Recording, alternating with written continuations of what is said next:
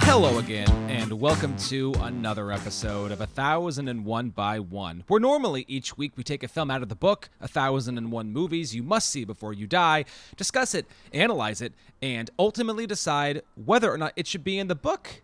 But we're not doing that today. As always, my name is Adam St. John. And my name is Ian Woodington. And, we're going to break format today and next week, actually.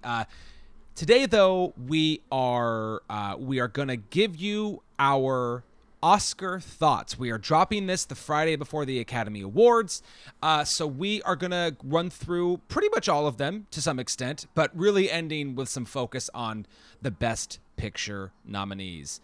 Ian, how has your viewing experience of the Oscar-nominated films been for you this year?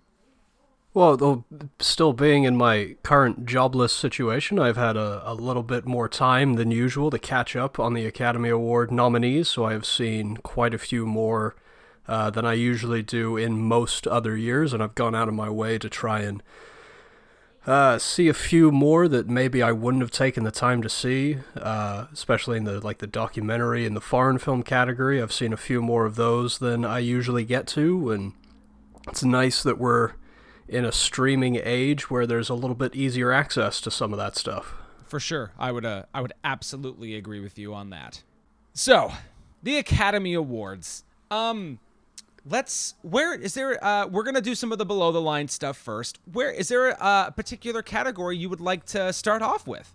Well, I'll start with visual effects because, at the end of the day, I have talked some shit on this show about some of Christopher Nolan's later works, and Tenet especially. But I have talked just a little bit of shit. But I do have to say, my instinct says it's probably going to The Midnight Sky, but I would hate to see Tenet walk away with nothing. So if Tenet wins visual effects, honestly, it wouldn't hurt my feelings. Because, it's a great looking film. That backwards freeway chase is, even if you don't like the rest of the movie, that sequence in itself is pretty spectacular. Yeah, and I think in the way that, I think visual effects tend to either go, we're clearly giving a nod to all of the, very obvious computer graphics that were into it. And then there are other years where it goes the other way, where it's I can't tell, what the visual effects even were necessarily, a la a Mad Max Fury Road. I think my gut is that it's going to go to Tenet. I don't think these other films have enough really going for it to go any other way. Yeah, I know. I heard about that Ivan movie, but I didn't see that. I have no idea what it's about. It's probably there's a lot of CGI animals and stuff in that. Yeah, I think it's on Disney Plus. Oh, okay. As far as didn't really interest me. I think Bryan Cranston is either in it or does a voice in it. I don't know. Other than that, I have no idea really when it comes to the rest. My pick is Tenet. Yeah, not only is that my pick, it's also the only movie from this bunch that I've seen. I've seen it all. So. Oh, you didn't do the live action Mulan? Nope. No, neither did I. No interest. We told the girls about it, and then we watched a trailer, and we were like, they are not going to enjoy this at all. So I shouldn't think so. We walked right on past that one. Well, let's stick maybe with another one. Let's go to sound next. Sound, I've got kind of a two-way tie on sound. Two that I really want to see get some attention. I think it's going to go to Sound of Metal, and I'd be pretty happy with that. But another movie that I feel has sort of fallen by the wayside, but I'm still pretty happy to see get some kind of attention, and we'll talk about it a little bit more when we get into the acting categories, but Greyhound is up for sound, and I'd be pretty thrilled if that walked away with it too, because that was, I think I remember talking to you about it, I had it as a recommend, that was a movie that really... That really hurt me not seeing that in theaters, because that is a movie that demands to be seen on the biggest screen with the biggest possible sound. Yeah, for sure. Yeah, Greyhound and News of the World, and I'll just say this, are the ones I haven't seen from this group of 5. Now, I will watch News of the World before the Oscars. I just didn't get to do it this week, as we're also kind of prepping for next week's episode, which is also kind of a biggie. Yeah, I News of the World did get a lot of love. I mean, not in Best Picture, or not in some of the big categories, but it picked up a few nominees. So it's like, it's hard to say exactly what they want to award this year. I see why you would say Sound of Metal. I actually think I think that is lower on it. I think the way they use sound is great, but I do think that this is a category that when you open it up to the broader range of voters, they're going to think of sound as what am I hearing and less how was sound used. I think that's just how I think it'll go. My gut is that it's going to be News of the World, maybe Soul, but I'm going with News of the World. That's probably a smart choice. I think you're right in my mindset is I'm thinking more of sound design. Yes. No, yeah. Exactly. And I think the sound design of Sound of Metal is amazing, but I don't know that other people are really going to who knows how much they're going to think about that. Right, and now it's even more strange because now you've got sound combined. It used to be sound editing, sound mixing. Now it's all one category, which I don't know. I kind of feel bad because sound is such, you can't put it into like one box like that. You know what I mean? It's too complicated a category to just try and fit it all into one little box. Well, and I was kind of sad to see the editing and mixing get combined. It's just funny. I think that came because for a while they always ended up going to the same film, but in the last 4 or 5 years that wasn't always the case. So I don't know. I wonder if that'll be something they flip flop on again at some point in the future. But it is what it is. Yeah, I certainly hope so. All right, where to next, my friend? Where to next? Let's just, because I know you're not a huge fan of it, but Song. Yeah, who gives a shit? Do you have any thoughts on Song? I can tell you that without having heard any of these songs, given the political moment that we are in and have been, that I guarantee the winner of this is either going to be Fight for You from Judas and the Black Messiah or Speak Now from One Night in Miami. And given the fact that Judas got a lot of love with the nominees this year, my gut, knowing all but fucking nothing about these songs, is that it's going to go to Judas and the Black Messiah. I think you're right on that. My pick would be, the other one would be One Night in Miami, but there seems to be a huge push around Husavik from the Eurovision movie right now, and I'd be pretty happy to see it go to that too, because it is a pretty damn good song, and that whole film is a great love letter to the Eurovision Song Contest. I just think that the Academy will get cheeky with the nominees for Best Original Song, but it never tends to want to pull the trigger on it, right? I mean, you've got your Blame Canadas, you've got some of your other kind of like funny or more outlandish songs, but they never really get picked. I feel like it's always not obvious, because I feel like this is not an obvious category, and I also got to say, we need to nix this category from the Oscars. We just need to do it. Lump it all into score. Unless it's a song that gets played in the movie, not the credits, then sure, let's do that. But like, I don't know. Nobody knows these songs, man. They just don't know them. That's why Husavik would be a good choice, because the whole movie builds to that song being sung at the end of the Eurovision contest in the movie. You didn't see that one either, huh? No, I mean, we'll see if I can fit it in the next little chunk of time, but I don't know. I would highly recommend it. It was far more enjoyable than it deserves to be. Off mic, you were telling me that you said I would. I just, I've been... Listen, I really think you and Mel will dig it. There's a lot going on right now, man. There's too many movies. There's too much. There's too much content. Too much. Yeah, there really is too much fucking content. Let's stick musically, and let's go to original score. Now, I'm gonna read all the nominees. And again, there's one I haven't seen, but their nominees for original score are Da 5 Bloods, Mank, Minari, News of the World, and Soul. So first thing right off the bat is, I am very surprised, and this will come up again later, that The Five Bloods is only represented here. Now, I do actually like Terrence Blanchard's score in The Five Bloods. It's solid, man. I like it too. But yeah, I'm just I just wonder if Spike Lee really, the Oscars, they gave him his one, they gave him his win, and now they're basically going to go back to being like, fuck you, Spike Lee. I don't know. And not that anybody's actively thinking that way, but that's certainly kind of how it feels like from the side. Yeah, especially with that loss, the Black Klansman loss, that still stings, man. That's fucked up. But I do gotta say, what an like 10 years ago, like let's drift on back a decade ago, and like when we before The Social Network comes out, and we're hearing that Trent Reznor and Atticus Ross are doing the score for it, and like I don't think I was like that's gonna be bad, but my mind went to like, really. And then obviously, like, The Social Network score is like one of the best scores of this fucking century. I mean, it's fucking bananas how good that score is. But like the force with which they have really shaped scoring in films, and I personally, The Girl with the Dragon Tattoo and Gone Girl are similar, and they're good for the movies that they're in, but they don't really push the bounds. But in this one year, for them to do the scores for Mank and Soul, it's fucking incredible. And I honestly don't know which of those two are going to win. I think it's going to be one of them, but I don't know which one. I'm worried that it's going to split the vote and go to somebody that it maybe shouldn't.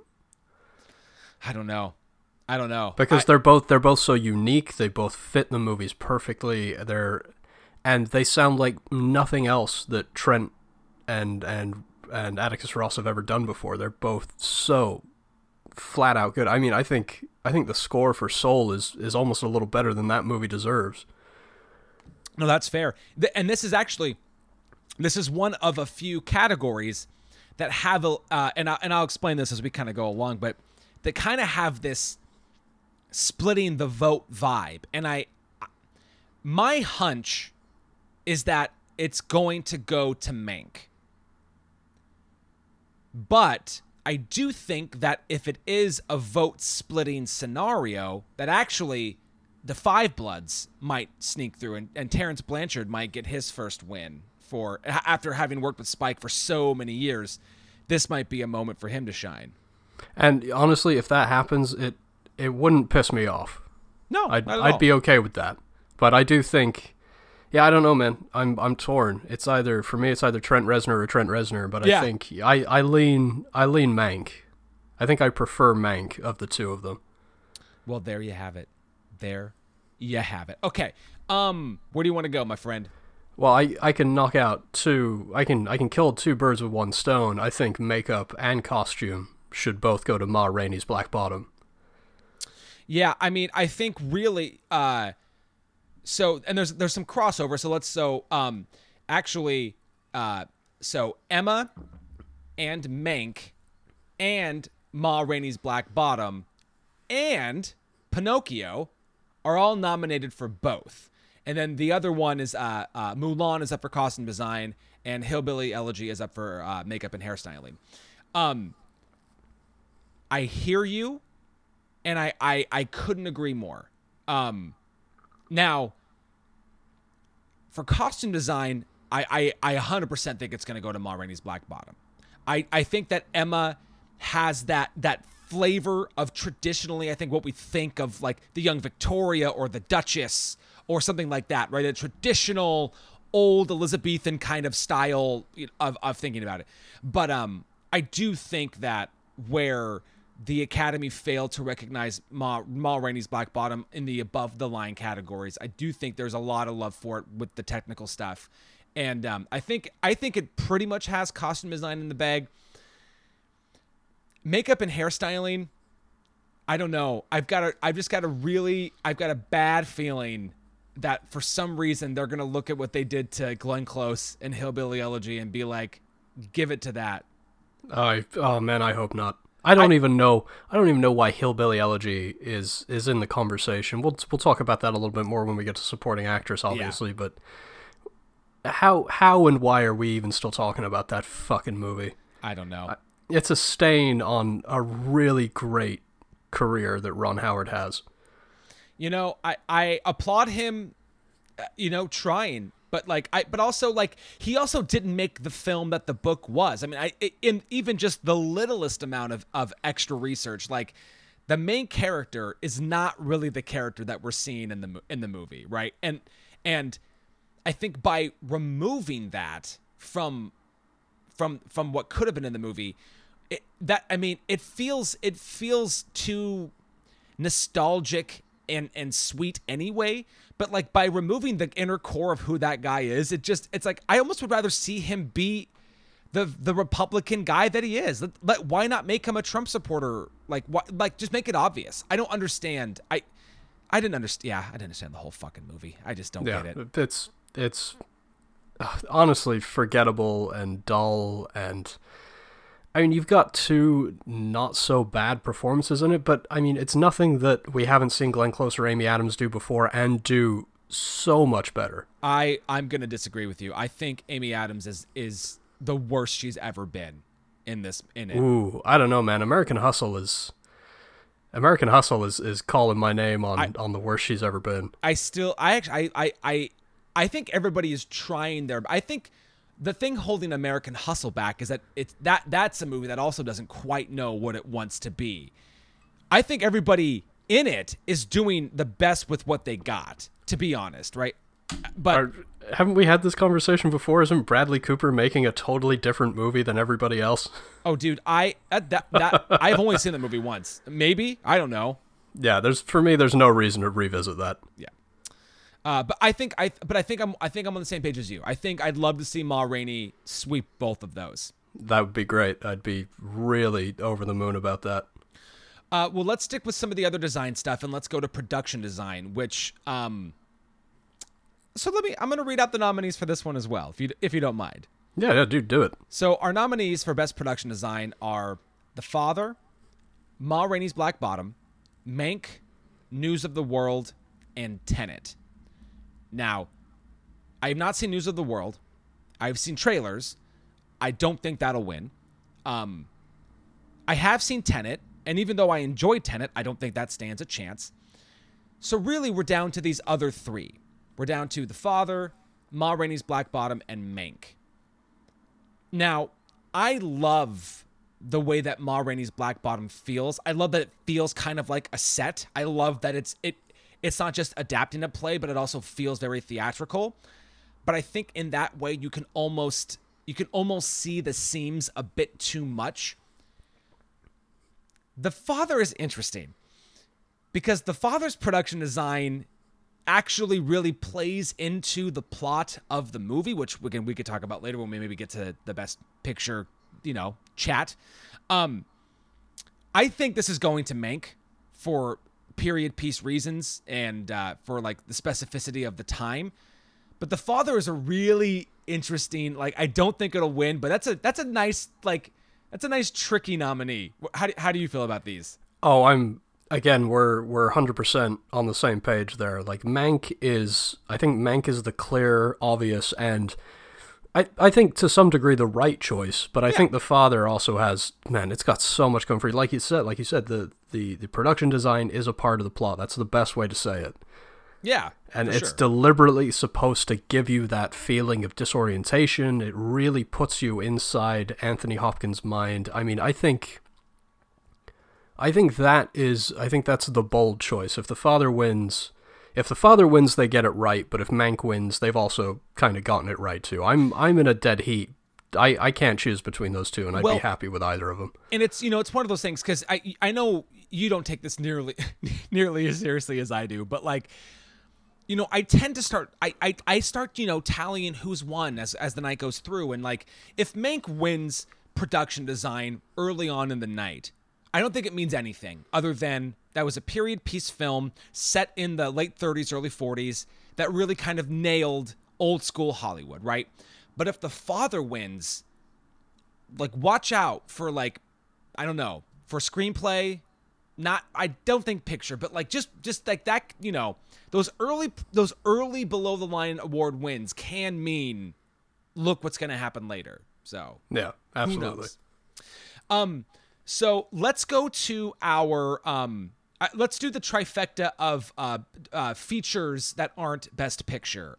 Let's see. Let's go with, I'm going to pick the one where I've seen the least. So let's go to Best International Feature Film. Now, the nominees here are Another Round, Better Days, Collective, The Man Who Sold His Skin, and Quo Vadis Aida. I've only seen Another Round in Collective.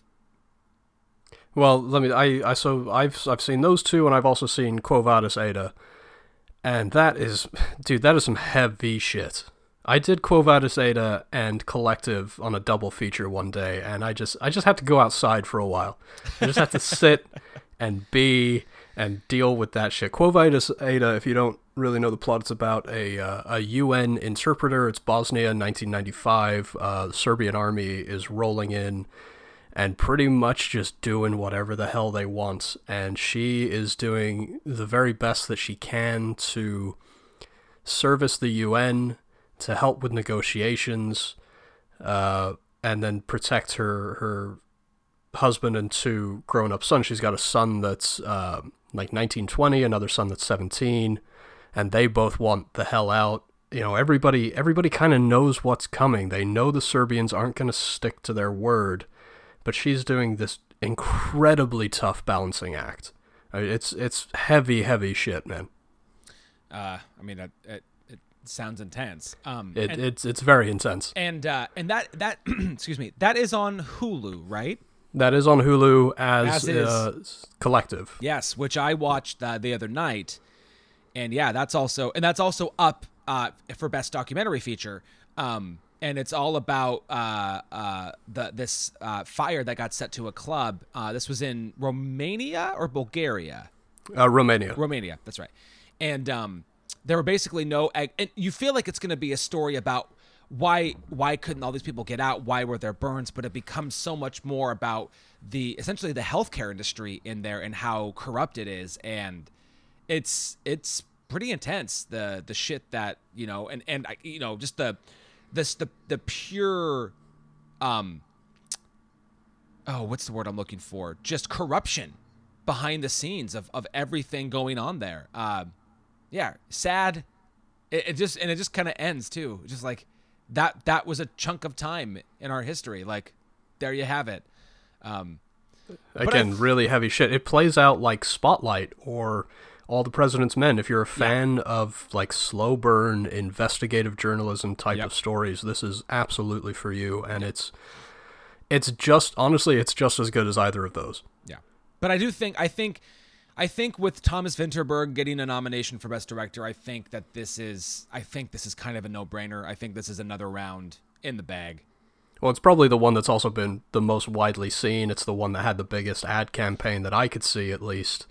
And, you know, I loved Another Round. I loved how jovial that film was. I love the concept. Mads Mikkelsen is the best he's ever been. Yeah, he is quite great in that. So yeah, I think that's kind of I think Another Round. Yeah, no brainer, because honestly, Collective should win Best Documentary. To me, there's no other real competition. Well, let's go over to Best Documentary. So the nominees there are Collective, Crip Camp, The Mole Agent, My Octopus Teacher, and Time. Now, I know we've both seen Collective. I didn't think we've both seen Time. Have you seen any of the others? I haven't seen... it's Crip Camp, My Octopus Teacher. What's the third one? Agent. Remind me of the other one. The Mole Agent. Okay, so I've only seen the two then. The Mole Agent, I looked it up, I was about to watch it, and then as I'm reading about it, I'm finding out that, oh no, this isn't 100% true. A lot of this stuff is staged. They hired the lead that's in it. I'm like, well, okay, so it's not really a documentary then. So that should be, in my mind, disqualified. I don't even know why it's up. If the filmmakers themselves have come out and said a lot of this was staged, then why is this up? Yeah. So I have seen My Octopus Teacher. It's a very pretty film, like the way it's shot. It's very gorgeous. but I don't think it's as impactful as I don't know, film Twitter or Instagram have made it out to seem. It's fine. It's a fine movie. I actually think this is going to Crip Camp, and I haven't seen it, but this is about the American Disabilities Act. I think the Obamas are behind it in terms of who produced it. I think it's their company.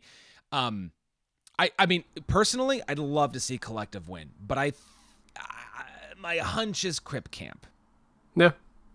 Yeah, well, knowing all of that, I mean, that makes sense, and maybe I'll try and get to it before the awards next week, but I don't know, man. It wasn't, the others just weren't calling my name, and then Time, I texted you about after I watched it, and Time is a really interesting, very important story, but it's just not structured very well as a documentary. There's a lot of missing information. It's very one-sided. It felt more like an art piece than a documentary. Yeah, I agree with you on that one. And this has been such a great year for films. I mean, about people of color, but really just like the black film industry is so well represented this year, I think. And so many of the movies were like beyond astounding that, like, yeah, in a way, Time just kind of fell short to me. And it's not bad. It just, yeah, it's not exactly what I guess even what I thought it was going to be. I don't know, but. And again, I'm not disparaging the story. I'm not disparaging the people involved. I just think the end product. I agree. So let's go to animated feature, where I've seen 4 of the 5. I'm actually like, wow, there we go. You're doing better than me. I've just seen the 2 Pixar ones. So I really wanted to get to Wolfwalkers, though. So we have Onward, Over the Moon, Shaun the Sheep movie, Farmageddon, Soul, and Wolfwalkers. Wolfwalkers is the one I haven't seen. I think because that's an Apple TV Plus thing, and I don't really want to spend the money to rent it. That's exactly why. But so yeah, Onward and Soul, which in one way or another we've mentioned on our ranking of the Pixar movies. Over the Moon is a household favorite. The girls really like it. I've probably seen it in its entirety at least 4 times and have heard it way more than that. But it's also that's oh god, I think it's Japanese. There's an Asian culture side to it. And it's a fun movie too. It's very visually stunning and very fun, and there's lots of songs. I don't even know how we stumbled on Farmageddon, which is also on Netflix. Stella picked it one day and we watched it. And it's, if you like that style, if you like the Shaun the Sheep stuff, or like the Wallace and Gromit or Chicken Run, like it's fun. It's that kind of weird dry humor, but it's got an alien spin on it. It's just a ridiculous movie. I think again, this is a no-brainer. If there are like 3 or 4 very obvious, I think Soul had this back in December. Yeah, 100%. Though, how much would it piss you off if Onward won? I don't know. Piss me off is not the right word, because I enjoyed Onward. I would be very shocked. I would be very surprised. Yeah.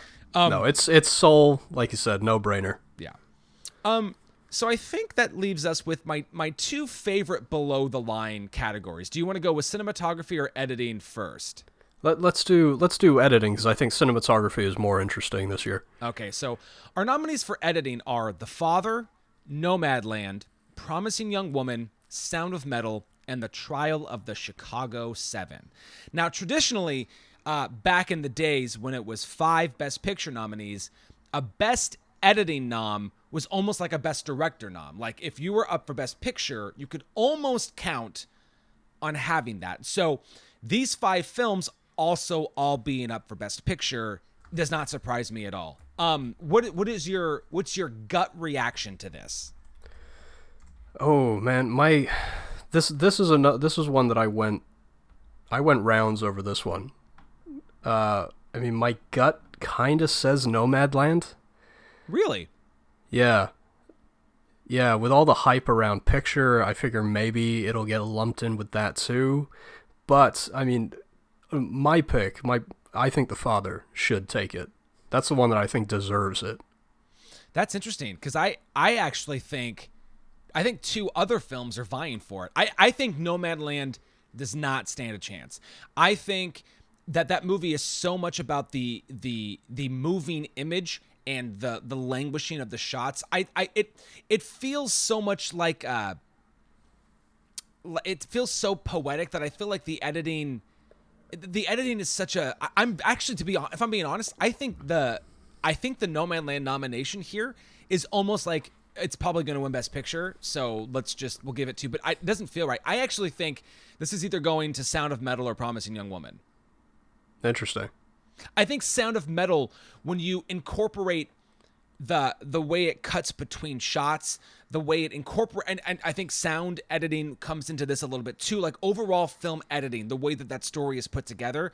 I think Promising Young Woman has some flashy editing, which sometimes they go with, but I think Sound of Metal is going to pull out like the Whiplash win when it came out. I think, and historically this can be the case sometimes, where they like to give film editing to a movie about music because of the way that they just incorporate, like the way that those shots go through. So my gut is Sound of Metal, although I totally understand where you're coming from with The Father. Well, and Sound of Metal would be great. Again, I would love to see Sound of Metal take absolutely everything that it's nominated for. But I don't know, man. The Father is the one, because of the way that it plays with, like we said, production design, the way that it plays with the way getting inside of Anthony Hopkins' mind, and losing his memory, losing his sense of the world around him. I think they did just a bang up job with the editing there. I think that's the one that really deserves it.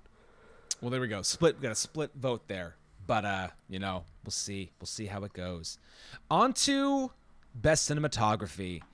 We have Judas and the Black Messiah, Mank, News of the World, Nomadland, and for some inane reason, The Trial of the Chicago 7. That is just absolutely batshit crazy to me. Like, why are we even talking about Trial of the Chicago 7? Let's take that out and let's put Sound of Metal in there as the 5th nominee, because that is a genuinely great looking film. I mean, I feel like there are so many other films you could have gone with on the, and I don't know, man. Or hell, let's give Another Round another nomination, because sure, that's a great looking film too. Yeah. I mean, anyways, I think we're both in agreement that Trial of the Chicago 7 should not win this. Yeah. And I haven't seen News of the World, but again, I feel like this one, really beautiful looking film. I can't wait to talk to you about it. But I feel like this one, again, I feel like this one's pretty much set as well. Nomadland? Yeah. Again, gorgeous. I mean, really, really well done. I mean, Mank would be my second choice, but Nomadland is, it's the obvious choice. It's the obvious and the right choice. I think that's how I feel as well. I wish there was more to say about cinematography, but other than pulling Trial of Chicago 7 out, there's really not much more. I mean, those 4 are really deserving, but Nomadland is just a class above. Yeah, I agree. Cool. All right, so let's move up. We're going to move to the quote-unquote above the line nominees. We're going to go to the screenplays. Would you like to be original or adaptive first? Let's do adapted first, because I know how you love original so much more. I really do. Okay, so our nominees for Best Adapted Screenplay are Borat Subsequent Movie Film, The Father, Nomadland, One Night in Miami, and The White Tiger. Off mic, we were talking, we both have not seen The White Tiger. Part of me thinks that they just put this in there because whatever her name, the one that's married to the Jonas brother, is in this movie, and it was her and him announcing the nominees. I have no idea. I haven't seen this movie, so I really am just going to not say anything about it. This is its one nomination. It's not going to win. So my first thing I want to say is I just love seeing that 2 of these movies were based off of plays. And honestly, in a real world, that White Tiger nomination should be out, and it should be Ma Rainey's Black Bottom, and it should be 3, but it's not. There you go. And 100%. We'll just leave it there. So I feel like I know what you would pick, like what's your favorite, but where are you leaning? As far as what I think is going to win? Yeah, but either way. I I think my the one that I want to win and I think the one that will win are one and the same. I think One Night in Miami is going to take it. I feel like I actually feel like this is one that Nomadland is also not going to win, and I think it's how much more the visual storytelling takes kind of front and center, that and Frances McDormand's performance. So I don't think Nomadland's going to win this. I do think this is pretty much between The Father and One Night in Miami. I think you could go either way, but from what I've, other things that I've listened to and other things that I've read, it seemed like they really stuck true to the One Night in Miami play, and I would love to see that. I think that'd be a great win. I mean, The Father is not a bad screenplay at all, but I'd love to see Kemp Powers win for One Night in Miami. That'd be great. I'd be all over that. And honestly, looking at everything else, that might be, other than maybe Song, that might be the only thing it walks away with. Yeah, totally true. Totally true. Which it shouldn't go home empty-handed. So if it takes adapted screenplay, that's great. That's what should win. Part of me thinks this actually is going to be a year where, well, I'll save this. I'm not going to say that yet. I will save that for later. So moving on to Best Original Screenplay, which, yes, outside of your Best Picture is, it's my favorite category. So our nominees are Judas and the Black Messiah, Minari, Promising Young Woman, Sound of Metal, and The Trial of the Chicago 7. Again, take it out. Give another round another nomination, because that is a great screenplay. What a that truly is an absolutely great script. Yeah, absolutely. So for me, this is really between two films. And I'm going to guess Judas and the Black Messiah and Promising Young Woman? I actually was going Promising Young Woman and Sound of Metal. Okay. And again, but it's tough because I take this very literally with original and adapted. And just like with The Trial of the Chicago 7, Judas and the Black Messiah is based on real people and real things. And I get that it's not based off of a book necessarily, but I don't know.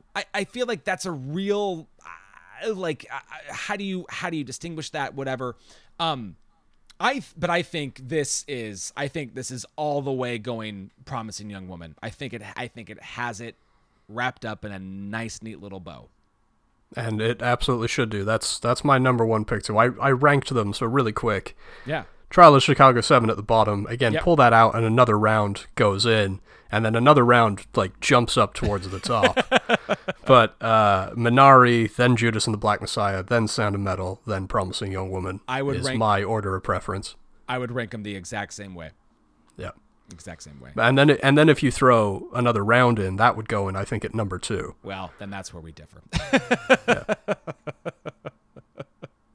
It's so good, man. It is as if anybody listening has not seen it yet, I promise you, it is good. It's just as every bit as good as you've heard it is. See, and I would say don't get your hopes up.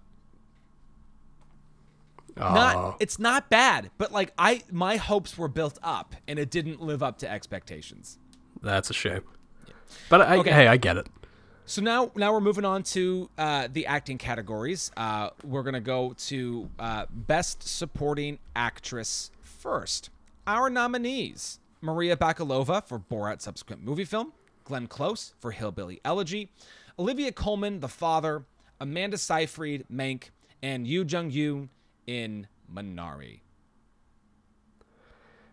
I feel like the momentum is behind Yoo Jung-yoon at the moment. Yes. It totally is. This category though is really it's fucking interesting. It's really because it went through a lot of phases, because even after Hillbilly Elegy came out and it was pretty much immediately panned across the board, people were like, but Glenn Close was good. And here's what I'll say. I think Glenn Close is actually great in it. I think she's doing the best she can with a fucking really just it's a terrible script. But she's been so much better in so many other things. No, I know. But you can't overstate the this could easily be her makeup Oscar year. So, Oh God, I hope not. But I'm Oh, just- please but- no. I'm just saying. That would be worse than Pacino winning for Sense of a Woman. I'm just saying. You can't rule that out. Then there was a period of time where there was a lot of steam behind Maria Bakalova for Borat's subsequent movie film. And I think this is probably going to be one of those, the nomination is the win for her. But I really feel like there's still this like crazy energy of like, just look at what she did in the film. Then there was a hot moment where I thought Amanda Seyfried, who I think is probably the best part of Mank, was like, had a lot of steam. The only person who I don't think is going to win is Olivia Colman. And not because of the work that she did in the movie, but she won so recently. And I think there's just so many other different cases for everybody else. Ultimately, yes, I agree. I think Yoo Jung-yoon's momentum for Minari is probably going to be what catapults it. But honestly, and for you and all of our listeners, don't like, you probably are going to get this one wrong. Because who the fuck knows? Yeah, it's crazy. Actress and supporting actress this year are both banana pants fucking crazy. Yeah. So, I mean, and to be, I mean, I look at this, I mean, I agree. Glenn Close would win for the wrong, I mean, she should have won years ago, but I would honestly be, I would be okay with any of these people winning, if I'm being honest. See, I would not.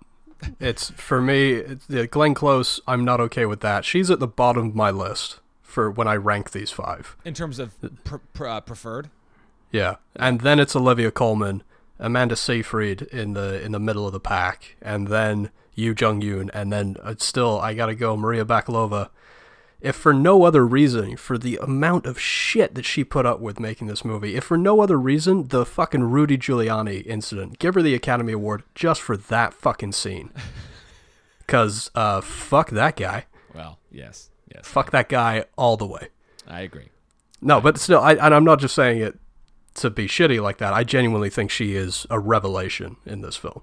Well, that's what I mean. Like, I don't think, I honestly, and the way that like all the voting, like honestly, like, I think Yoo Jung-yoon has the momentum, but I think this is a toss-up. I really think it's a toss-up. Yeah, I do think Yoo Jung-yoon is going to take it, but in my heart, I want it to be Maria Bakalova. For sure. So moving on to Best Supporting Actor, we have Sacha Baron Cohen for The Trial of the Chicago 7, Daniel Kaluuya for Judas and the Black Messiah, Leslie Odom Jr. for One Night in Miami, Paul Raci for Sound of Metal, and Lakeith Stanfield for Judas and the Black Messiah. Well, this is where it gets controversial, because Lakeith is not a supporting actor. Lakeith is the fucking lead in that movie. Yes, yeah.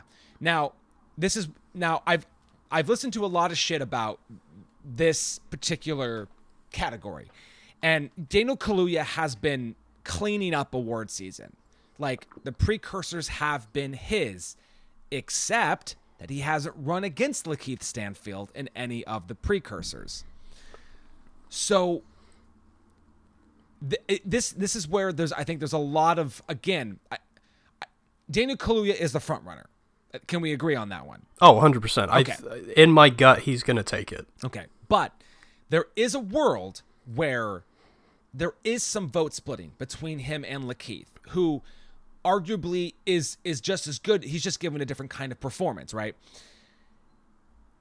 I think the amount of, like, people who were so behind Paul Raci getting a nomination, like, it's not out of the realm of possibility that he wins based on... That's who I want to win. I really want it to be Paul Raci. It's my vote too. But yes, I think this is Daniel Kaluuya's. But again, if you hear Paul Raci's name announced, I think you're going to see that there was some definite Judas and the Black Messiah vote splitting happening there. Yeah. But hey, Daniel Kaluuya, is it Kaluuya? Yeah. Yeah, but him winning, that's also not the wrong choice. I think not at all. Excellent in that. And I'd be happy to see that, but Paul Raci was just better. Yeah, I think there's only one wrong choice. And that's Lakeith, because he's not a supporting actor. No, I see why. No, I think it's Sacha Baron Cohen, who I think is just doing a decent impression throughout the movie. I don't think there's any depth to it. It's interesting enough, I guess, but not award worthy. Yeah, I agree. Well, look at that. This hasn't been. I think best when we get to Best Picture and we start to rank these things, maybe things will get a bit controversial. But so far, we're definitely of one mind about most of this, which is nice. Yeah. It's nice. Hopefully, we get contentious at the end here. Yeah, it'd be nice not to just sit here and go, uh-huh. All right, so now we are on to Best Actress. Our nominees are Viola Davis for Ma Rainey's Black Bottom, Andra Day for The United States versus Billie Holiday, Vanessa Kirby for Pieces of a Woman, Frances McDormand in Nomadland, and Carey Mulligan, Promising Young Woman. Before you go any further, I have no fucking idea. I got none. I'm still just at odds. I was trying to rank the performances. I know that I have Frances McDormand at the bottom, but that's not because it's a bad performance. It is a really, really great performance. It's just that the other four are better. Yeah, I think that's great. I think that's probably what I would do too. Unfortunately, what I have to say though is I think who I would put at the bottom of likely to win is Vanessa Kirby. Yes. Which is a fucking shame because as heart-wrenching and uncomfortable that movie is to watch at times, Vanessa Kirby is amazing. And to be totally honest, and maybe this will be a bit controversial, I don't understand how there isn't supporting actor noms for Shia LaBeouf and a supporting actress nomination for Ellen Burstyn. I think they are also very, very good in the movie. I do think that if I don't know what the latest thing was, I forget, but whatever Shia LaBeouf did before this movie came out, and Netflix basically said we weren't going to back him. I think this is I'm not a Shia LaBeouf aficionado, but this is the best thing I've seen him do. I think he's amazing in it, actually, and it's a damn shame that his personal life got in the way of his chances of getting an Academy Award nomination, because I think he's really good in it. I don't disagree with that. But we're not talking about them. We're talking about Best Actress. I just caught up today. I watched The United States versus Billie Holiday today, so I got it in. So I now have a more well-rounded idea of this category. Well, the movie itself is a little long. The movie itself is here's the thing. The movie itself is just not very good. And I think after Precious, Lee Daniels has not made a movie that is really gelled with me. I don't know. I don't know what it is about his aesthetic that I'm not a big fan of. Yeah, The Butler is. I know you've heard me say this and you're sick of hearing me say it, but The Butler should have been a miniseries. I don't know if that would have saved it, but sure, yeah. Yeah, there's too much story to try and pack into what they tried to do there. Yeah, but yeah, I think. Okay, so Andra Day, dude, I know that you're not a fan of the winning for playing real people. I get it. We've gone round after round after round on this particular subject, but Andra Day is really fucking good. I mean, breathtakingly good. So I don't disagree. And again, I think that playing a real person doesn't mean that you're going to give a bad performance. You have to find depth. And I do think that Andra Day found depth in this performance. This category is so interesting because of the way that the precursors have gone. And nobody has steamrolled through it. Nobody has. The only person who hasn't really won anything is Vanessa Kirby, which is unfortunately why I think there's no chance. There's no chance. My gut is telling me that this is between Carey Mulligan and Viola Davis. That's kind of where I land as well. I think you have to say it's Viola Davis's time.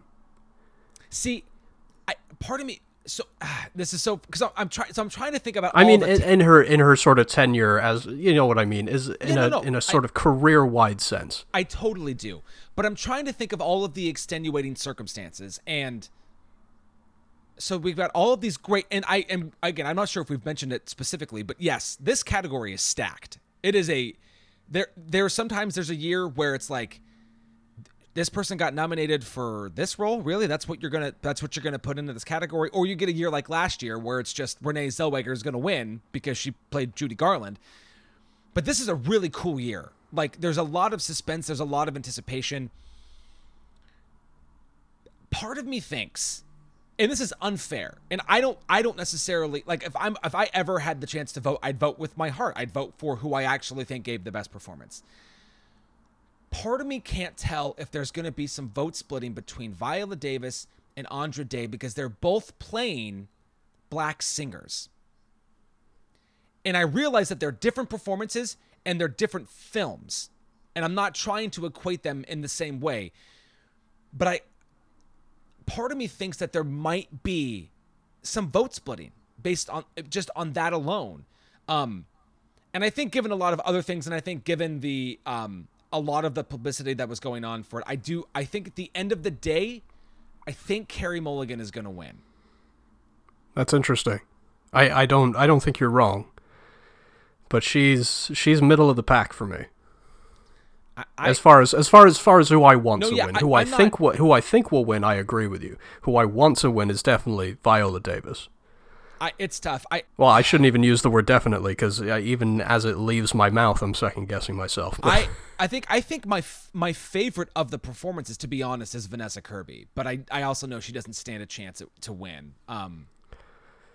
We talked about it. We talked about it being stacked. I went back and I looked at. I could have gone back further, and probably I should have. I went back 12 years or so, and I had to go back 10 years to find a time when Best Actress was this well stacked and where I honestly couldn't choose. I'm wondering if you agree with me in this one, to try and make it a little bit contentious. I went back to 2011, honoring the films that came out in 2010. You've got Natalie Portman for Black Swan, who won. Annette Bening for The Kids Are All Right, Nicole Kidman for Rabbit Hole, which I still think is probably her most underappreciated performance, Jennifer Lawrence in her big debut in Winter's Bone, and then Michelle Williams in Blue Valentine. For me, that was the last time, for me anyway, it was this contentious. Do you mean personally, or yes, personally. I think if you looked at the precursors, there was no way Natalie Portman wasn't going to win. Yeah. That's interesting. I mean, it is. I do think that Annette Bening gives a nice performance in The Kids Are All Right. I haven't seen Winter's Bone since I saw it the year it came out. And I think I liked Jennifer Lawrence fine enough. But yeah, the thing, and like Rabbit Hole is just that's a play, and that's a great part. Like, I think you've got to, if you're an actress in the age range of the character, you're chomping to get that role.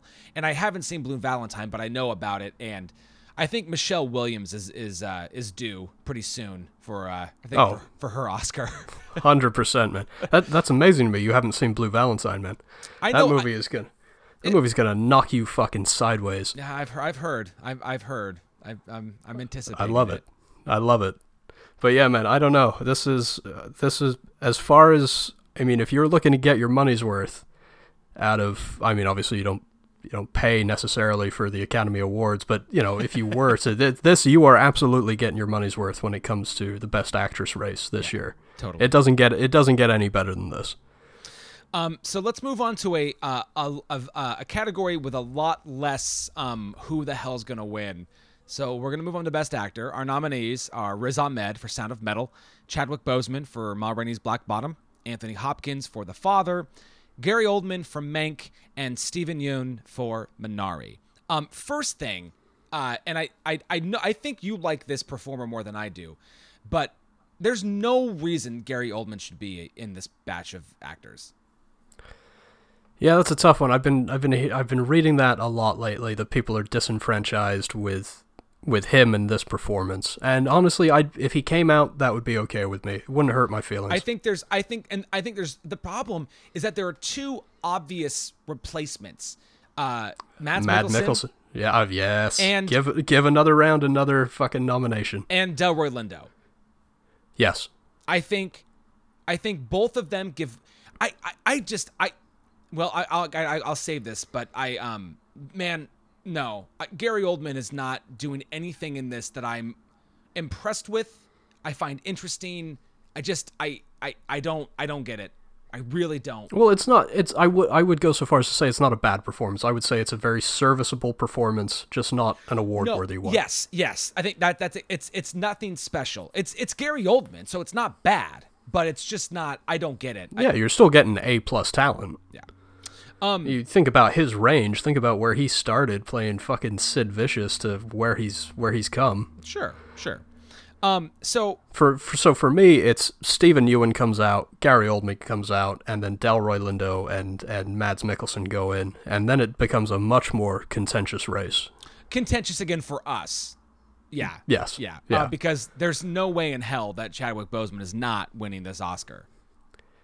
Which is, and again, I'm in no way speaking ill of the dead. If he wins the award, he 100% deserves it. But for my money, Anthony Hopkins, man.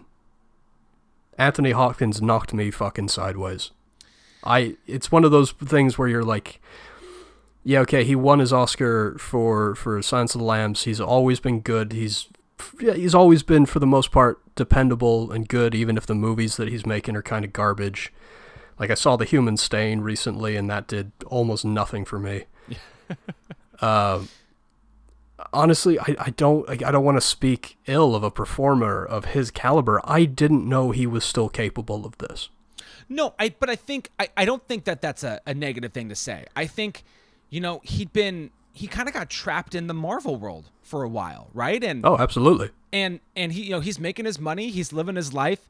I mean, granted, I thought he was great in The Two Popes. I think the last few years of he's been able to put out some good work. And don't get me wrong, I enjoyed his performance, but I would put Riz Ahmed above Anthony Hopkins. Oh, I don't know. As much as, and you know how much I love Sound of Metal. If you did, you wouldn't be doing this. Right. You wouldn't be destroying our friendship by putting Riz Ahmed is middle of the pack for me. He's my third choice out of Chadwick Boseman and Anthony Hopkins. Anthony Hopkins is my number one choice, but I think you're right. I think it's Chadwick Boseman, and 100% deserves it. He gave the performance of his lifetime in that film. I mean, we can always just like with Heath Ledger, we can always have the debate of, would Heath Ledger have still won if he didn't die? I'm sure 20 years from now, we'll be in our 50s and we'll look back and we'll go, do you think Chadwick Boseman would have won Best Actor this year if he hadn't have passed away? And it's a thought experiment at best, but at the end of the day, he gave a great performance. He sadly passed away, and now he'll have a posthumous Oscar. It's a gut-wrenching performance. Now, if Delroy Lindo is in the mix, for you personally, is Delroy gonna beat Chadwick Boseman? No. That's fair enough. I think it is a goddamn shame he's not in there. That was great content right there. Great silence. Yeah. I was trying to think of some sort of comeback, but what can you do? Yeah, I got it. It's just a goddamn shame he's not in there. Yeah. Did Stephen Ewan do anything that impressed you at all? I honestly, I don't think he was bad in Minari. But for me, he was one of the. He's not bad, but he's also nowhere near the most interesting thing in that film. No, well, and that's yeah. This is definitely looking at the nominees, it is the most restrained performance nominated, which is totally fine. I don't want to. We can't always have scenery chewing performances that we nominate. I don't think he was bad, but the way I heard it phrased the other day when I was listening to something was that he gave the fourth best performance in the movie, and this was I forget who said this, but they went with Yoo Jung-yoon, the wife, and the son, and then they went to Stephen Yeun. And I'm like, I don't know that I don't know how much I don't know if I totally agree with that, but I understand that idea. See, I would go one step further. I would put him fifth and then put Will Patton above him, because Will Patton it might not be a good performance, but it's a goddamn interesting one. It really is, and something we've never seen Will Patton do. Oh, 100%. So yeah. Yeah, I really liked. Again, I was like, I don't know if this is good, but I really like it. Yeah, I hear you. So let's move on to Best Director. Our nominees are Thomas Vinterberg for Another Round, David Fincher from Mank, Lee Isaac Chung for Minari, Chloe Zhao for Nomadland and Emerald Fennell for Promising Young Woman. What do you think of The Batch? I think it's a solid batch. I'm pretty happy with it. I do if I'm too. honest. I do too. I'm so glad to not see Aaron Sorkin listed here. Oh God, me too. Oh, thank God. I'm so happy you said that. And honestly, like, I'm looking back, and I had him predicted, but my replacement was Regina King for One Night in Miami. Thomas Vinterberg, for me, kind of came out of nowhere, but really glad to see that fifth spot not go to Aaron Sorkin. That's. See, that's no matter who wins, that's the actual win. Because I'm sorry, he is when he wants to be, he's a phenomenal writer. Yes. I have never seen him direct anything where I've been like, that's a great job as a director. Even Molly's Game, which I like, is not. There's nothing special about it. I like Molly's Game for the script and for the performances, but I'm not impressed by the direction. Yeah.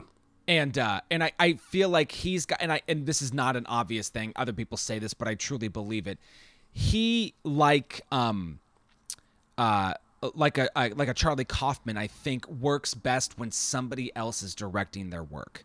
100%. I don't hate Synecdoche, New York. I don't hate I'm Thinking of Ending Things, but I also wonder how better those films would have been in the hands of a more of a visual artist rather than somebody who's more whose better use is the written word. Yeah, I mean, why wasn't Michel Gondry involved in I'm Thinking of Ending Things? That's a perfect film for him to keep that particular collaboration going. Yeah. Instantly, that film is 50% better. Yeah. So we have our batch. Do you want to? Well, let's just. I think this is Chloe Zhao's. I don't think there's really. I think so too. Okay, so now we'll have a bit more of a conversation about what's your preference here? What if you're picking from these? Who is your favorite? To be pretty boring, I had Chloe Zhao both as the person I want to win and the person I think will win. I don't think that's boring. I think that's the thing is that and I look at this bunch and I think it's so great to see two Asian American directors in here, two females in here. Thomas Vinterberg, who's just non-English speaking. That's really cool. And even though Mank and as the days go by, it falls further down my Fincher list. It's nice to see him get another nomination. But I agree. I think who will win and should win is Chloe Zhao, although you do know my love of Promising Young Woman, and I do love the style that's in that movie. So I'm wondering if we have them ranked the same way then. I have Lee Isaac Chung at number 5, David Fincher at number 4, Thomas Vinterberg, then Emerald Fennell, and then Chloe Zhao. That's my preference. Sorry, what was your 5 and you had Minari at 5? I had Minari at 5 and Mank at 4. I would flip Minari and Mank. See, I have the reason I have Mank a little higher. It's more of an achievement. Yeah, it is, but I don't know how much I equate it to the direction. I think overall, there were some great choices that were made in terms of making that film really look like a 1930s film. But at the end of the day, it doesn't help me with the overall liking of the film. Well, it's also, I'm just amazed. It's so unlike anything else David Fincher has ever directed. I think it's really outside his comfort zone as far as what we'd see him do. But I just think, well, yeah, we'll get to it in a second. So cool. So here we go, man. We're at the best picture. Now we're going to do something a little different with best picture. I'm going to list out the nominees, and we're actually going to rank them. We're going to go backwards from 8 up to 1. We'll save the chat for the higher rated film. And then at the end of that, we'll tell you who we think is going to win. But this is personal preference ranking the best picture nominees. Are you ready, my friend? I am ready. So the nominees for best picture are The Father, Judas and the Black Messiah, Mank, Minari, Nomadland, Promising Young Woman, Sound of Metal, and The Trial of the Chicago 7. Ian, what is your number 8? I think my number 8 is your number 8. I think it's Trial of the Chicago 7 because that is one of the least interesting films and one of the most forgettable films I saw last year. It's not my number 8. Fuck me sideways. Mank is my number 8. That is surprising. What is your number 7? My number 7 is Minari. My number 7 is The Trial of the Chicago 7. Okay. There you go. It wasn't going to be too long. No, don't worry. Do you have something redeeming about that film that you can share with us? Because as I just said, it was pretty forgettable.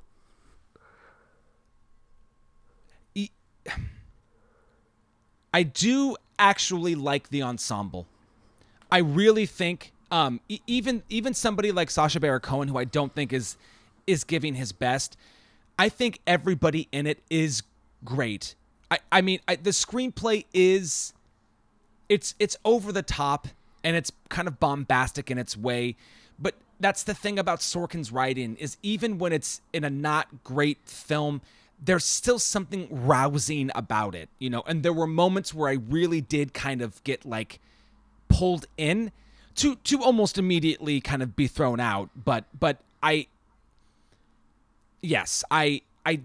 was. And I think it was the actors and really them giving their all, you know, particularly like Mark Rylance is great. I mean, he's great in everything, but. Oh, that goes without saying. I will say I did like Joseph Gordon-Levitt. Yes, I think he's pretty good in it. Frank Langella as the judge, I thought he was pretty good. I thought he might be the weak link for me. I think he's playing too over Eddie Redmayne. Yeah, really. Yeah, that's very unlike you. It is very unlike me. Hating Eddie Redmayne. Eddie Redmayne is on brand for me, but Frank Langella just it seems so caricature, broad stroke-ish. I'm the evil judge. I just didn't like it. I just really didn't like what he was doing. And he's great. And I could see him doing his best, but like at the end of the day, I think honestly, I want to blame his performance on Aaron Sorkin. I think Aaron Sorkin probably gave him some bad fucking notes. Interesting. That almost makes me want to go back and rewatch it. When I say almost, because I'm not going to do that. That's all I have to say about Trial of the Chicago 7. So what is your 6? My 6 is Judas and the Black Messiah. My 6 is The Father. Wow. That is low. What is your 5? My 5 is Mank. Okay. Wow. Now that I find surprising. I know you didn't respond highly to Judas, but Mank at 5, really? Yeah. I need to hear you defend that. As I said, I think it's a huge achievement. It's something that is completely unlike anything else that we have ever seen David Fincher do. I think his dad's screenplay really does feel like a genuine love letter to a bygone era of filmmaking. I'm not going to lie, maybe it does have some pacing issues. I'm definitely not going to argue that. And again, Amanda Seyfried, a revelation. She is fantastic in the film, as is Charles Dance. I'm blanking on the name of the guy that plays him, but I think it's a pretty interesting, maybe not 100% accurate, but I think it's it's a different version of Orson Welles. I like the couple of scenes that actor has as him. I think at the end of the day, like I think the standouts are the score and Amanda Seyfried, and then behind it, not the cinematography, because I think it's a beautiful looking film. I said behind it is all of the technical things. There's a conversation actually with Aaron Sorkin and David Fincher on the DGA podcast, and they were talking about how he got it to sound the way that it did, and it wasn't as simple as just popping the sound into like GarageBand and then fucking with it. Like there was a whole interesting process into how they got the film to sound the way that it did. And the technical craft behind it's all really interesting. But for me, all of that craft doesn't help elevate a story that I thought was uninteresting and performances that for the most part were were serviceable. I was just honestly, I've the more that I've thought about Mank, I've set aside my previous thoughts of, yes, this is not a quote David Fincher film. Yeah, that's true. But I've really thought about the film itself, and it left me so unmoved. I was so blah through it, which honestly pains me to fucking say, because the ensemble is great and it's fucking David Fincher. And at the end, and you know that Fincher, there wasn't a single frame of that film that Fincher didn't agonize over. Exactly. Like, I can feel the love in it. Yeah, his love for the movie is not my love for the movie. I almost wonder if 20 years down the road, 30 years down the road, it's going to have a Citizen Kane reevaluation. That's my hope. I don't think so, but maybe. I love your optimism. That's yeah. I'm trying to be optimistic. That's a very I like it. Ian move right there, man. I know it is. I want people to like it as much as I do. The optimism for Mank. I love it. I love it. Holy shit. Okay. So we're to my 5. Okay. My 5 is Minari, which I had as my number 7. Yes. See, for me, this movie also didn't hit tick every box, but there was something just it's tough. This is a movie where I really can't point my finger to it. I wanted more and yet was okay with what I got, if that makes any sense. Oh, totally. And Minari isn't like Mank. It's not without its pacing issues. Very true. Very true. And part of me, as much as I love the performances of the kids, I wanted more. Like, I really loved the stuff towards the end between the mother and the father, really like trying to hash out that, they both have this pride, this stubbornness that they don't want to back down on. And, we see it initially with her in the way that she views the house, the house, the mobile home, whatever, the way that she views where she's going to live.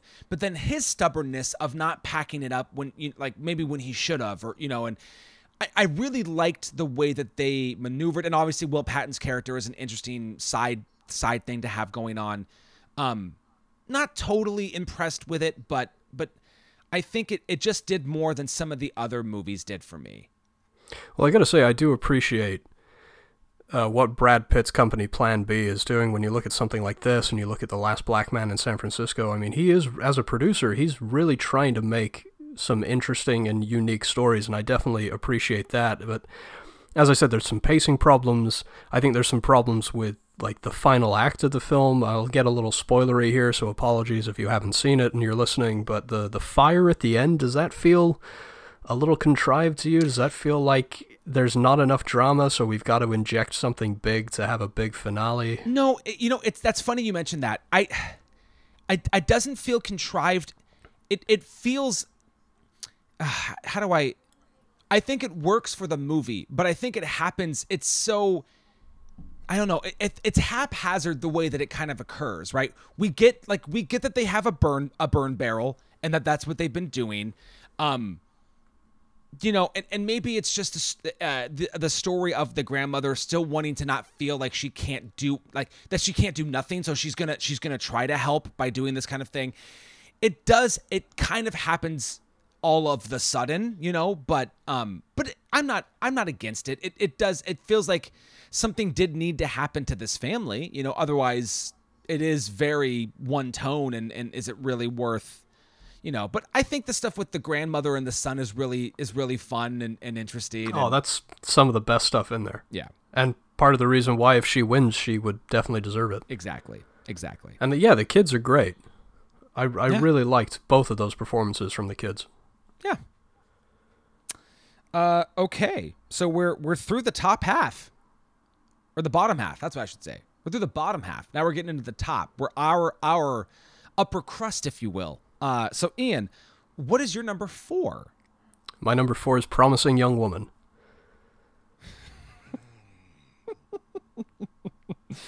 My number 4 is Judas and the Black Messiah. There you go. I had that at number 6. Yes, you did. Yeah, and I wish I had more time and the inclination, honestly, in all the other things that I've been watching in the last 2 weeks to find the time to see it again, because I do know this is, of all of them, I do owe this one the rewatch. I don't know. This one really worked for me. I mean, performance-wise, I've heard a lot of like stuff, podcasts that I listen to and things that I've read, like that the direction is too uneven, that the story is trying to do too many things and be too many things.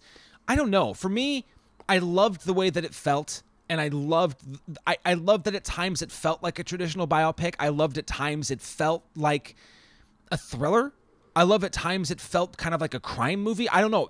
It all worked for me, and then behind it too, you've got the two obvious choices for the performances of Lakeith Stanfield and Daniel Kaluuya, but also Jesse Plemons in there too, knocking that out of the park. And I think the three of them with this story and like the grittiness of it and everything going for it, it really did. It ticked off a lot of boxes for me. When I put out my predictions for the nominees, I didn't have it getting a nominee. I actually had two. I had One Night in Miami and Ma Rainey's Black Bottom making it in, not Judas. I personally like Judas and the Black Messiah more than One Night in Miami, but not more than Ma Rainey's Black Bottom. But and that's where we agree. I prefer Ma Rainey's Black Bottom. But I'm also not against it. It's an important movie, and the performance. Really for me, it's hard to get past the performances. I think Stanfield, Kaluuya, and Plemons are just phenomenal. I think these are all top 2 or 3 performances for all of them. Well, you have my pledge. I will rewatch it, and maybe my list will get a reevaluation. I still can't get over Martin Sheen's fucking makeup. It's awful. It didn't. Well, then be happy it didn't get a nomination for it, right? Oh, I would have been. I wouldn't even know what to say about that shit. It's terrible. It's distractingly bad. He's only in it for a little bit. It's fine. Yeah. Cool. So, your number 3. My number 3 is Nomadland. My number 3 is Nomadland. Hey, look at that. I mean, yeah, we talked about it a couple weeks ago. It's funny for a movie where, if you want to say it this way, where not a whole lot happens, man, I was in it the entire time. And well, from that opening scroll at the beginning where they tell you about that town, where they just discontinued the zip code. Yeah. Like, that's fucking crazy. I didn't know we could do that. After our chat, it made me think about, I'm sure you would want to do this with your wife, but like Ian and I need to take a road trip. We need to road trip around the Great Southwest and hit up some places. That would be no, it made me just want to get out and drive, man. And yes, it's not a big cast movie, in terms of recognizable people. It's really just Frances McDormand and David Strathairn, but they're both really great. That scene, for a movie, and again, for a movie where we're so focused on like the cinematography and the realism of it, that scene where David Strathairn is basically asking Frances McDormand to stay at his son's house with him. It's just so open and honest and simple and lovely. How would you have felt about David Strathairn getting a supporting nod? I would have loved it, but I also, personally, I'd be like, sure, yeah, kick out Sacha Baron Cohen and get in David Strathairn, but I think we already have one understated emotional performance on here with Paul Raci, so it's not surprising at all. But yeah. No, I can't wait to see it again. Okay, I'm gonna be honest. I'm scared. I'm scared about potentially what your number 1 is. So what is your? Oh, come on! You already know what my number 1 is. My number 2 is The Father. Okay. So this might surprise you, maybe it won't. My number 2 is The Sound of Metal. Okay. So that is your number 1. And that leaves your number 1 as Promising Young Woman. Yes. So let's talk about The Father first. All right. I went over it a little bit when we talked about production design and performance. I cannot stress this enough. Like, for anybody who has written Anthony Hopkins off, you really shouldn't have. He does something. He does something spectacular in this film. That final scene, and again, I won't spoil it because it's still like premium video on demand kind of rental situation. It floored me, man. It genuinely fucked me up. I think that this is a movie that, outside of Anthony Hopkins' performance, which yes is very good, very deserving of the nomination, and in another year maybe he would stand more of a chance to win. This might you might scoff at this. I'm actually anticipating you scoffing at this thing I'm about to say. I think this movie is trying to be too clever. How so? The way in which it plays with the production design, the way in which rooms differ from scene to scene, and the way in which the characters kind of go, I'll say in and out, just to be vague, because I don't want to spoil this either. And I get that he is an older man dealing with, I don't know if they ever say it, dementia or Alzheimer's or whatever it is that he is clearly going through. I don't think that's not a spoiler alert. The movie is about his daughter trying to take care of him because he's aging, and yeah. And for the first few times, I was really on board, and I get the repetition. I get why they keep doing it, but I also felt like it seemed unnecessary at times. And the focus, and I think there's also an issue with focus, where this theoretically should all be from Hopkins' perspective, but there are times when it's from Olivia Colman's perspective, and that honestly is really confusing, because this is his story. And so to make it seem like at any point it's coming from her perspective, if you're trying to be very literal about what you're seeing, it will throw you off. In the end, it all makes sense, but I think it's trying to be a bit too clever for its own good, which sounds I just said it, and I don't even like that I said it. I believe it, but it just doesn't even sound good. Well, yeah, I've got to agree with you on that. I think its use of time, the way it plays with time, the way that it deliberately disorientates you is more interesting, more coherent, and just more entertaining than Tenet, as far as films that play with time that came out last year. I'm not gonna Tenet. God, Christopher Nolan. Here's the thing. I know we mentioned this, I think, a while ago. Maybe it was off mic, I don't know. But we just did our Inarritu ranking. And it was so funny that we did that. And then I saw, like, the next day that he's prepping his next movie. And it seems like it's going to be a smaller film, which is great, because a lot of the times these directors who made their bones making these really great, gritty, independent films go up and up and up and up and never come back down. And, man, I would really like to see Christopher Nolan do something simple again. And you're right, like, Tenet is way more complicated than it needs to be. It is. Now, I also find it to be a very enjoyable film, just based on all the craziness that's happening. I will agree with you that I think the way that The Father messes with time is a lot better than Tenet, but I also think that Tenet is a more enjoyable film. Well, enjoyable from a sheer sort of, I guess, like, splitting shut hairs. your mind off. But The Father is, I think, an important film. Like, obviously, I don't know really anything about dementia. I'm not going to try and speak out of turn, but my feeling is that there is an authenticity to it. And I feel like maybe this could be used as a tool to help people understand how disorientating living with that might be. So I think the film is maybe more important than it is entertaining. No, I totally agree with you. I mean, and yes, will we ever really know the mindset of somebody going through that? Hard to say. But and you won't know until it's too late. No. What you know what I mean when I say you Yes. like. Oh, of course. As people, we will never know until it's already happening and too late. If you're unfortunate enough to live with that. Yeah, I got you.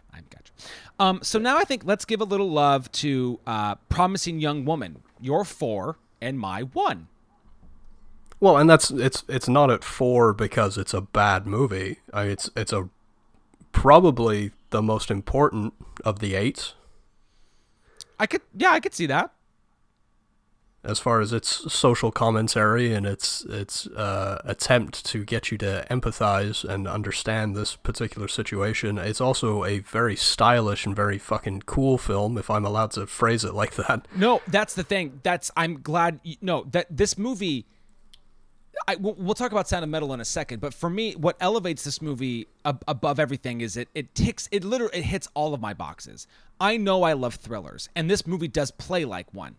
I think I've heard a lot of people. I think even some of the men that were cast as people that she is kind of trying to lure into her whole thing that she's doing. Like that threw people off a little bit. It didn't at all. I don't, besides Adam Brody and McLovin, I don't really have an association with any of these people. So they're just other people that she's doing this to. Bo Burnham's great. Carey Mulligan is fucking amazing in this. But it's the role of a lifetime. Yeah, it's all of those things, and then you throw on top of this that it's an issue movie. That at the core of this, they're trying to talk about date rape and sexual assault without ever actually saying those words. And then on top of it, you've got this Emerald Fennell flair, this pop flair on top of it. And again, and this is a feature. This is her first a directorial debut feature film that easily could have gone so wrong. It could have gone so off the rails, and it doesn't. And oh man, there are, and I'm looking at my bunch, and we're physical media hounds. I'm going to slow that down. And there are 3 movies this year that I can't wait to buy, and it's my top 3. And it's Nomadland, it's Sound of Metal, and it's Promising Young Woman. And I cannot wait to revisit all of those movies. Absolutely. And that criterion for Sound of Metal. Oh, fuck. I can't wait. Well, let's just segue there. Let's just just really quickly, right. One last thought on Promising Young Woman. It's a great balance of style and substance. Yeah, absolutely. It's so good. It's so good. It really is. I never thought I would love a movie so much that prominently uses Britney Spears' "Toxic" in it, and yet here we are. Well, and I mean, it uses it so goddamn well. What a great placement for it. Absolutely. That's one hell of a needle drop right there. That's Totally a needle agree. drop for the ages. Yeah. And again, I never thought I'd talk about a Britney Spears song like that, but here we are. Yeah, exactly. So Sound of Metal, you're my 2, your 1. Yeah.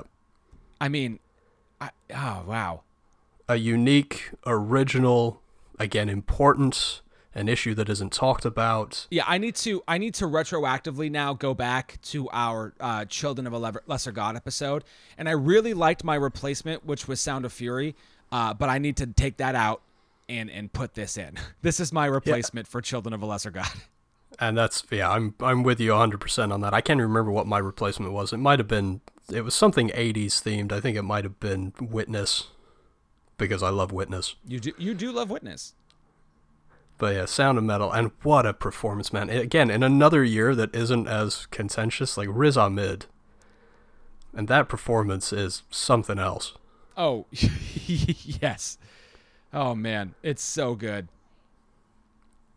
And as I said, it looks great. It's got a bit of, like Nomadland, of course, very heavily influenced by Terrence Malick. I feel even a little bit of that in Sound of Metal as well, the montage where he's finally kind of accepting, and he's, helping the kids, and he's assisting in the classes, and they're all sitting around in the drum circle. Yeah. And it's got the whole floaty camera thing happening. I'm like, yeah, okay, I can feel a little Malick in here. I respect that.